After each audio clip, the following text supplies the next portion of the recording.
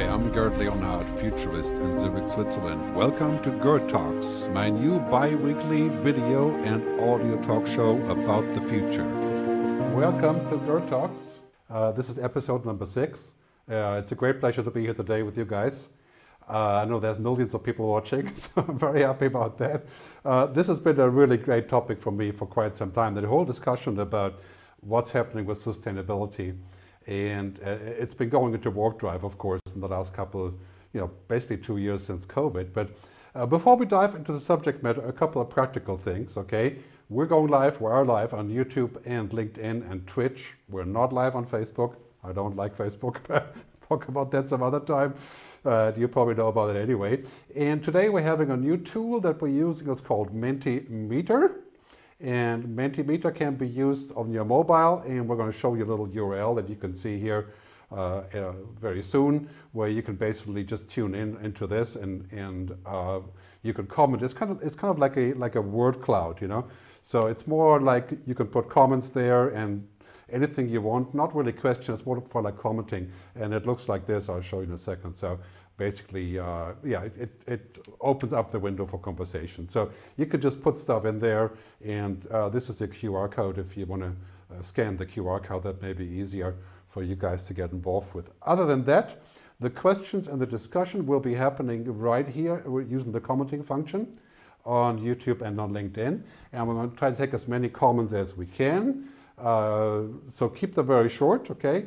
And with a later edition of Gerd Talks, this is number 6 now, we're going to start bringing in live guests. We're just getting used to the tech here and everything. And if you have any questions, please do put them in the chat box so we can see them, okay? So let's dive in and think about what's happening here. So first, I really have observed in the COVID times that the COVID debate and all the things that we had to do to make it work in the COVID times and now the rebound is kind of very similar to the discussion about climate change. It's essentially a test run.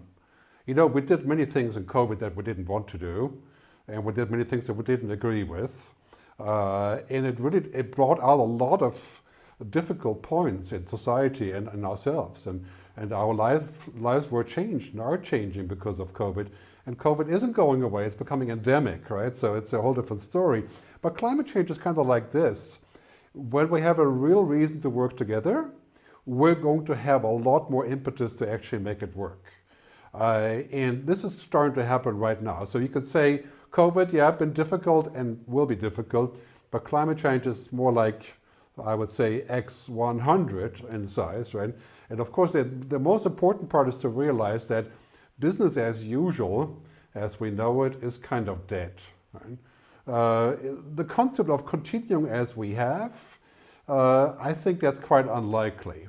And that's very unlikely with COVID. We're not going to go on as we had, even though we may return to the shops and to flying, but differently. Now with climate change, we're not going to go back. We're not going to go back to the times where we were jollily doing all these things that made our climate worse. We're going to basically start a new way of doing things, pretty much around all of the things that are surrounding this. And the other boosting fact here, of course, is the war in the Ukraine and Russia, and the Russian aggression towards the Ukraine. That has kind of brought us together in Western Europe, but it's also really brought down some very serious conflicts and discussion about where things are going. And it's kind of boiling down to 10 years, as I like to say, of very serious change, not all negative, but definitely different than before. So climate change, the whole debate about global warming, we're not going back to that debate about, we'll worry about that later. We're not. The good thing is, the good news is that we have many good things happening. The power of technology is just absolutely mind-boggling. The innovation platforms that we have around the world offering us all kinds of interesting angles on monetizing technology and solving solutions. Many of them have directly to do with climate change. And the sustainability revolution that we see in energy and protein, which I'll talk about shortly, in transportation and investing. And finally, the fact that green companies are doing great on the stock markets, whether it's electric vehicles or fuel cells or solar or electric battery vehicles. It's basically science and technology is propelling us into a new age of green. And that's why I love the the phrase, I don't know where I saw it first, but I like to use it, green is the new digital, right? That's so true, because first we went through digital transformation, and now we're going to green transformation, and they're actually going together very well. And I think this is really important for us to realize what's happening here. For example, this chart shows you the exponential cost reduction, which means that the things that we need, like LEDs and batteries and data storage and computing, are getting cheaper and cheaper and cheaper. And that means that we can actually do things with technology. We can keep pollution from spiraling. We can be more efficient. We can save 50% of our operating budgets on making things cheaper and more reliable. And we can have smart cities. And really, in the end, it's all about saying, well, you know, we can actually make this work. And it's kind of a paradox that I think in the next 10, 20 years, we're going to make all of this work, and we're going to be able to stop the warming, say, beyond the 2 degrees, which is bad enough. And then we can go back and actually fix things that we did. And that's going to be a really interesting time. But 20 years of pretty hard work is ahead of us here. And when we're looking this direction, it's kind of, I love this Blade Runner background that I keep using. It's science fiction is becoming science fact, right? And with carbon technologies, climate technology, that is so true. You can see in this chart here, basically what's happening is, you know, you see this concept of all these things unfolding, the plateau of climate tech innovation in 1 to 2 years, and then 2 to 5 years, which will be coming up here shortly, right?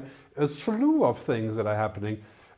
Many people are saying that the next unicorns, the next billion-dollar companies, will be the ones in climate technology innovation. And I think that is so true. It's a fantastic opportunities. I think McKinsey once said roughly $100 trillion opportunity in climate tech innovation. So it's not just something that we have to do, but it's something that we can do. It is also going to be a pretty amazing business. But we have to invest in it now.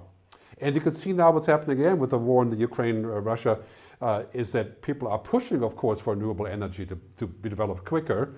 At the same time, we have energy shortage. So that's really boiling down some tough decisions, especially here for Europe. But I do think that in the end, climate change will win out on this, because we're going to want to be more independent of oil and gas, of course, primarily in the Russian case, right? So as we're moving into this future, you can also, just one example here, see what's happening with meat, right? The idea of meat replacement. Right? You can see in this chart here, conventional meat will shrink in 2040, and vegan meat replacement, you know, tofu burgers and insect burgers and stuff like that, right? And cultured meat is coming. I know you find it maybe kind of weird. I tasted it the other day. It's actually not that bad. Here's a shot of it. This is the Memphis burger, Memphis Meats. It's basically chicken from a cell that's cultivated in the lab. So it's no dead animals, but it is from animals. So it's not vegetarian in that sense. But, you know, I kind of have the hunch that the future is vegetarian, regardless of how you look at it. But this is all going to contribute to the possibility of creating a green future and creating a new market. We're not going to get quite as far as this scene here from Star Trek showed, and I love this one because it's, yeah, it's a little bit off the wall for the time being. 1 pan-fried catfish.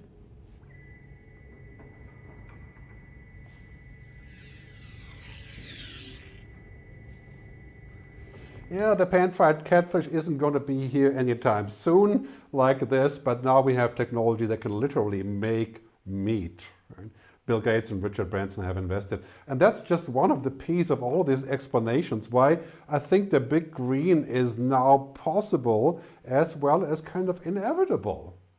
And yeah, it's a painful process to make all those switches. You know, I was just in Dubai and before that in Saudi Arabia 6 weeks ago. Of course, for those countries, phenomenal shift, but I think they're going to get around the bend by investing into technology and healthcare and education and, of course, green technology as well. So as we're moving into this future, there's 4 revolutions. Agricultural revolution, roughly 1,000 years. Industrial revolution was roughly 100 years. The digital revolution, roughly 25 years. And now we have the sustainability revolution. That is roughly 10 years. So the revolutions are happening quicker and quicker and quicker because they're exponential, the industries are converging, and the outcome is combinatorial.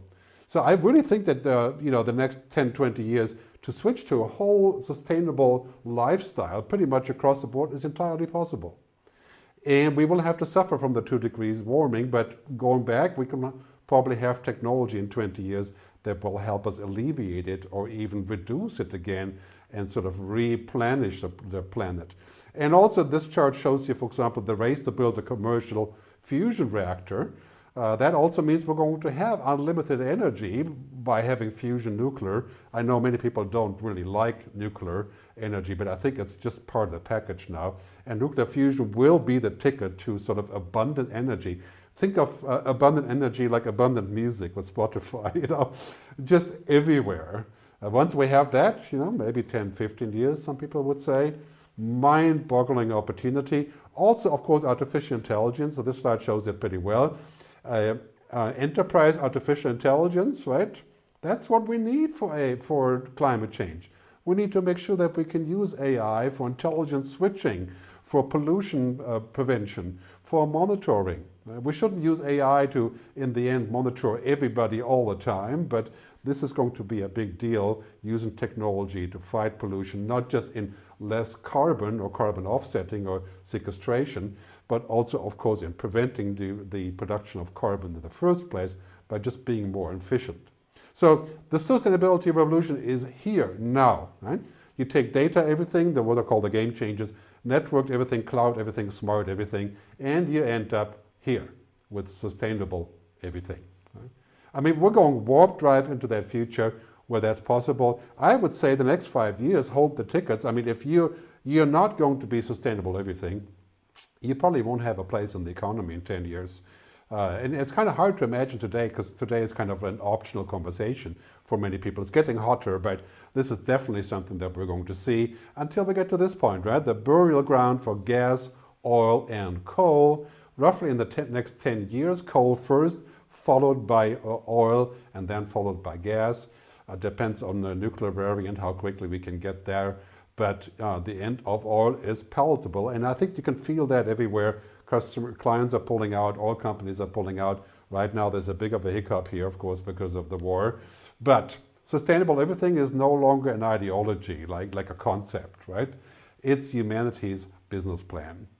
And that is why it's basically the package of green and blue that will give us a pretty amazing future. And you can see here in this sort of wall here that everybody is pursuing it. You know, whether it's Larry Fink from BlackRock investments and funds, and or whether it's the carbon papers, whether it's Swiss Re, whether it's Silicon Valley, right? We're moving into a sustainability revolution. And that is tangible, and it's here now. And many people are looking at this and saying, wow, that's interesting. Look at this, right? I mean, this chart is pretty amazing. Strong optimists that we can still solve climate change. 41% are soft optimists. This is from Futera Solutions, right? There's a couple fatalists and deniers and a few that don't know. But, you know, generally speaking, that's pretty surprising. You know, we're going to see a lot of action here. This is a huge opportunity, probably the biggest opportunity in my lifetime, is the switch to renewable energy and sustainable everything. And that's where we are going. So here's the ticket, right, for this future. Big green and big blue, that's the future, right? So we start with digitization, and many things wrong with digitization also, of course, in that sometimes we're using it too much and it's overwhelming, but different story. And decarbonization, which means to change everything to renewable energy, made possible by technology. And here's a tough one, right? Reformation. To really make this work, we're going to have to reform what we want. We're going to have to reform the capital markets. We're going to have to reform what we do. We have to change what we do. Like I try to decarbonize everywhere now. I don't have a car anymore. I'd like to take the train. But, you know, it's tough. I agree with you. All of you, is tough. And, of course, I certainly don't want to give up on a nice piece of meat. But I'm willing to pay what it takes. We're going to have to reform our society to make this work. Not just how we use energy. And that's a very, very big deal, because we're switching in this kind of logic from the ego system. You can see that here in the car industry, example, like all centered on car and oil, to what I call the ecosystem, right? And that is basically a completely connected environment where everything is holistic and circular. And that is where we are going, circular everything. I know, again, been discussed for what, 20 years, right? People, Planet Profit, Elkington, and others, and all the things that we have discussed, but now it's possible, it's feasible and it's profitable. So that to me is the ticket for a pretty amazing future, moving towards what I call a sustainable capitalism, people, planet, purpose and prosperity, which has kind of become my motto of my work. I think every CEO should only get paid a dividend or a bonus once they're ticked off all those 4 boxes. And you can see that creeping up now in the behavior of Patagonia and Unilever and many other companies. And of course, in the sanctions against Russia, same kind of topic about planet and purpose, of course, right? And Robert F. Kennedy, 1968, he said GDP, GNP, measures everything except that which makes our lives worthwhile. We have to keep that in mind, right? We don't want to measure stuff that doesn't matter. Right? Let's measure 4 things. And I think that is the ticket to the future as we're going here into this huge pivoting phase, following COVID. We're basically pivoting in every part of our society and business. So first, the climate change mitigation, adaptation, tough one, but totally doable. The next one, the new economic logic, right? Sort of is inclusive capitalism, followed by the fight against inequality. Inequality is the number 1 reason why we're getting into deep trouble with democracy, why we have terrorism, why we have global unhappiness and all of these things. So that was a discussion last week or 2 weeks ago in our discussion on the future of democracy. And so if we see this in this context, I think big green is definitely the new digital, but hopefully with a cleaner solution. And one thing that's really important here is also to say that it's not just about degrowth. The cruise ship is actually moving here. I hope it is, right? It is about sustainable growth agenda, the circular agenda. Right? It can't be about not growing. I think in the end, growth is something that we always have to watch, but most people want to have children, not everybody, increasingly less, I think. I have 2 kids, and people want to eat, they want to travel. We're not going to live in a world that doesn't grow. But overpopulation isn't our problem anymore, as anybody will tell you. And Elon Musk says that underpopulation is our problem, the opposite, right? So degrowth to me is not the ticket for this, right? But there has to be sustainable, inclusive, circular growth to give back, to pay what it costs. Right? And this is also something technology will afford us, like carbon offsetting, I think, will become mandatory. Every time you take a flight, you have to pay carbon offsetting. We may even see a climate tax in Europe, a mandatory tax for all of us. I'd be the first one to want to pay for it, even though everybody, of course, hates taxes. Right? Circular growth agenda is our ticket for this, okay? So, just to summarize this, I think there's no vaccine for the climate crisis, but there is a treatment. And the treatment we're starting to realize right now, again, is Big Blue, not IBM, but big technology, right? Big green, and ultimately big policy. And I know this is a tough one because we may want big policy and wise policy. We probably don't want big state, parenthesis, in the sense of the state looking at everything that we're doing. We want to keep our freedom from that as well. At the same time, I don't see any other choices but for the state to be involved in the discussion about how we can make this happen. And I'm quite happy with how the European Commission is looking at this. I know it's a bit complicated when you're looking at all the facts, but this is the package, right? Big policy, big blue, and big green, big tech, all that coming together is going to be our ticket to the future. So I want to thank you for your attention. I know I've probably talked too long again, but hey, it's my show, just kidding. So now I'm going to be up for your questions. Let's hear some questions. Let's see what we've got here. Let's see what kind of comments we're seeing here. Okay, Skip Bowman. Again, you can ask questions here on YouTube and Twitter. We have the Mentimeter. If any of you are Mentimetering, you can put that in there. But the cleanest way is YouTube and Twitter, right? So we have the question from Skip Bowman from LinkedIn. Thanks. Just spent the day co-creating the vision for district energy. I'm going to zoom this a little bit so I can see it better. Hang on just 1 second here.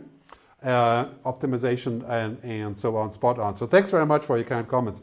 That's very good to hear positive things. And by the way, on that note, don't forget to watch my film, The Good Future. We're going to play a little bit of it at the end.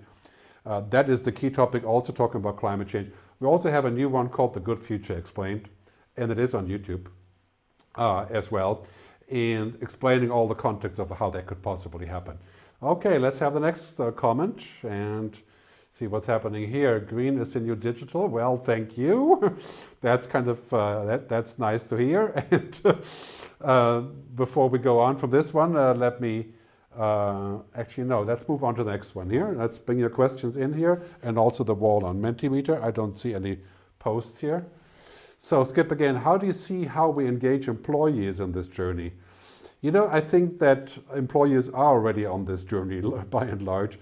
We have to allow them to speak about it and to say something and to allow them to comment, right? And to bring them into the discussion.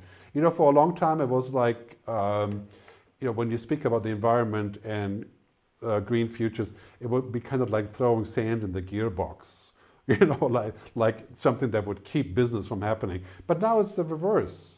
So I think to bring people on the same agenda is to have a larger story about what companies do. And you can see successful companies doing this, including what I mentioned earlier. The best example really is Unilever as a company moving towards a people, planet, purpose, and prosperity agenda.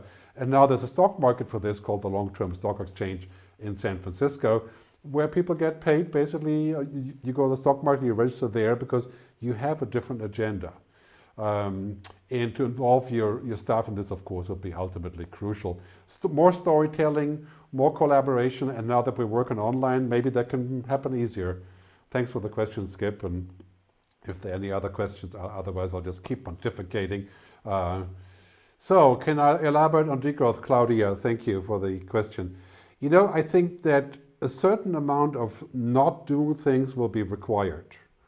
That's the degrowth part. You know, for example, not taking spurious trips just for the weekend to Thailand or so. Maybe that's not such a good idea after all, because we have to change our behavior as well. Maybe not having a car, sharing a car, or taking public transportation. And I think that there's things that we should do away with, period, like cruise ships, which I don't believe would add much to the equation, would make a big difference. And of course that forces people to change their agenda. Generally speaking, I don't think it's a good idea to say that we can't grow. Like, there's a great story by the guy who wrote The Circle, Dave Eggers. He has a new book out called The Every, or just, I think it's just Every or The Every, where he talks about exactly this, like we don't leave the house because it creates CO2. We don't go on excursions. We don't visit each other. We go virtually because we save CO2 and we stop polluting. I don't think that's a very good idea. You know, I think we should pay what it takes, principle number one. And principle number two is that we have to try to offset what we have created, right? And the whole discussion about degrowth is to say, well, it has to be growth within reason. And clearly in 20 years, when we're at the end of this kind of disruption period, 10, 20 years, we're moving into being a transplanetary species. That may be optimistic, 20 years, but you know, there is ways to accommodate the growth, but we haven't really paid much attention to it. So this is a question of priority, not of total rule. Like I would say, basically saying, okay, degrowth is a hard black and white rule, probably not such a good idea, but the rule will be to make it sustainable and to put limits on certain kinds of growth. And I know that's a very big discussion. The Club of Rome, 1972, right? The limits of growth. When you read that today, you wonder why not much more of it has happened, of that debate. I mean, the UN Climate Change Panel, the ICPP, I think it's called, just recently said it's code red for humanity. And clearly that is something we must tackle. But I don't think we can tackle it by saying, okay, we won't have kids, we won't travel, we will eat less. Yeah, those are all probably good ideas within reason. But I think degrowth is probably a tough agenda also on the political side. So trying to be a little bit more realistic here for a change, you know. I know I'm sometimes not known for being very realistic, but so yeah, let's bring up the next comment if there is one, or put them here on the wall. Okay, Robert Sean McGrew. My Reformation sounds catchy. The reality is human nature ebbs and flows as it has throughout history. One cannot force Reformation. I'm totally with you on this one. I think really what's happening is the underlying question of Reformation and real deep change of what we are is the question of whether humans are good or bad. And many times when I speak about the DDR, as I call it, right, that's digitization, decarbonization, reformation. And we do have a great website for that, by the way, the DDR World, the DDR.world, if you want to take a look at that. But basically, the assumption that humans will never do the right thing is flawed. I think we do the right thing. We get sidetracked and we do many wrong things. We have many idiots, maybe tyrants, autocrats, bad people, not to name any of them. We have that, right? But we do, in the end, collaborate pretty well. Like after Hiroshima and Nagasaki, we collaborated to create a nuclear pact of non-proliferation that is holding up until today, and hopefully will. Right? And we did the same for genetic engineering. So we have reasons to believe that we can collaborate. Read this book by Rutger Bregman. It's called Survival of the Friendliest. So I believe that we're capable of reformation. And also the other thing that's happening right now, we're seeing a lot of pain because of COVID, because of this stupid war, and the change in the global structure that's currently happening. And that's going to continue for the next 10 years. And a lot of pain will also bring discovery of new things. And people change by pain and love, I keep saying. Right? I think we're going to see reformation because people are ready to reform. If you talk to a 30-year-old kid today, they have a different objective of what they want from the future. They don't want what I wanted, being a baby boomer, which is profit and growth and a great job and more money, more houses, more cars. I don't have a car anymore, but anyway, that's kind of the agenda. People are different today, and I have great hopes also because the women are coming, right? I mean, we're literally going to a future where in many countries, women are now in charge. I have a great agenda on this, the future is female, I believe, and a lot of people are laughing about this, just like the vegetarian versions, but I can feel that coming. So I'm really quite confident that we're going to see this unfolding as a sort of reformation culture. And a global mindset, right? Some people would call that the global consciousness or something like this, right? So, Lutz Castelleros, thank you. What would be the role of government laws to gain competitive advantage in relation to the green agenda? Well, considering that, the switch to green is probably the biggest change in industry for the last 100 years, is a huge competitive advantage to be involved with that right now. Like Switzerland is with a lot of technologies where I live, like the US is, like China is, of course, and to get ahead of the curve. So now I would say that's probably no longer about this digital transformation. It's becoming digital and green transformation together, moving towards the human transformation when we talk about genetics and biotechnology, right? And the role of government is clear, is twofold, right? One is to help science and technology to translate into business and into growth, of course, but sustainable growth, and to figure out the business model behind how all that could happen, what I call inclusive capitalism, or what Al Gore called sustainable capitalism. That's the role of government. And the other one is to protect citizens, right, from overbearing things, like too much technology. For example, we could say that if we track absolutely everybody all the time, we can save energy, right? And we can make you register with everything, and we can make it safer. Right? But there's a balance between freedom and security. And 100% security will give you no freedom, and vice versa. So we only have to look to Russia and China for that debate, of course. So really important to believe, I think we need to be able to trust our government. And that's one thing we have here in Switzerland. We trust our government. We don't just have one prime minister. We have 7 people who are doing this. And in the COVID crisis, you could say, despite everything, people trust their government. And I think this is really important also to grow democracy back into something that we can trust. Right?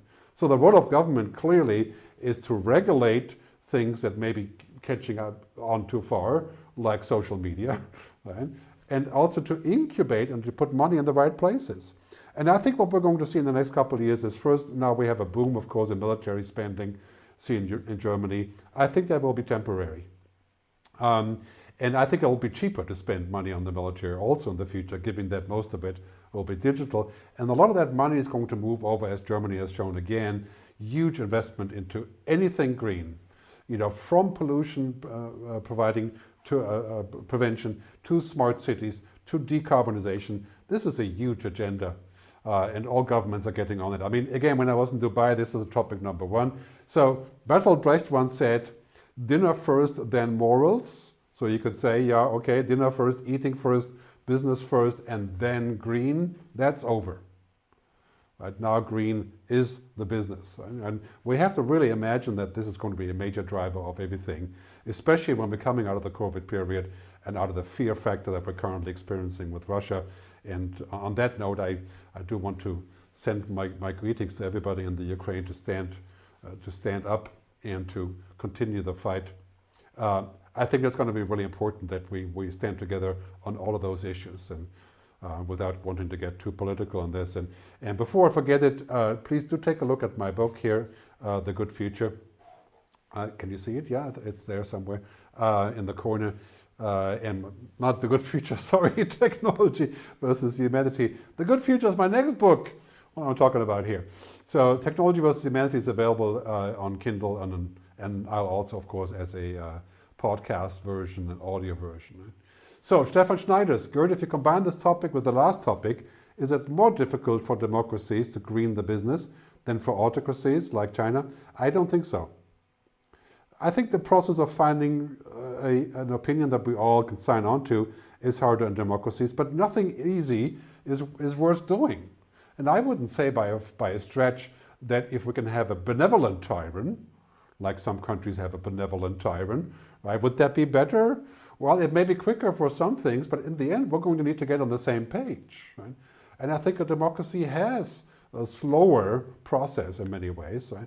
But trading that for speed, that would have to be really a totally benevolent tyrant that everybody would trust, that would be, a saint, basically. And that I haven't really seen that in history.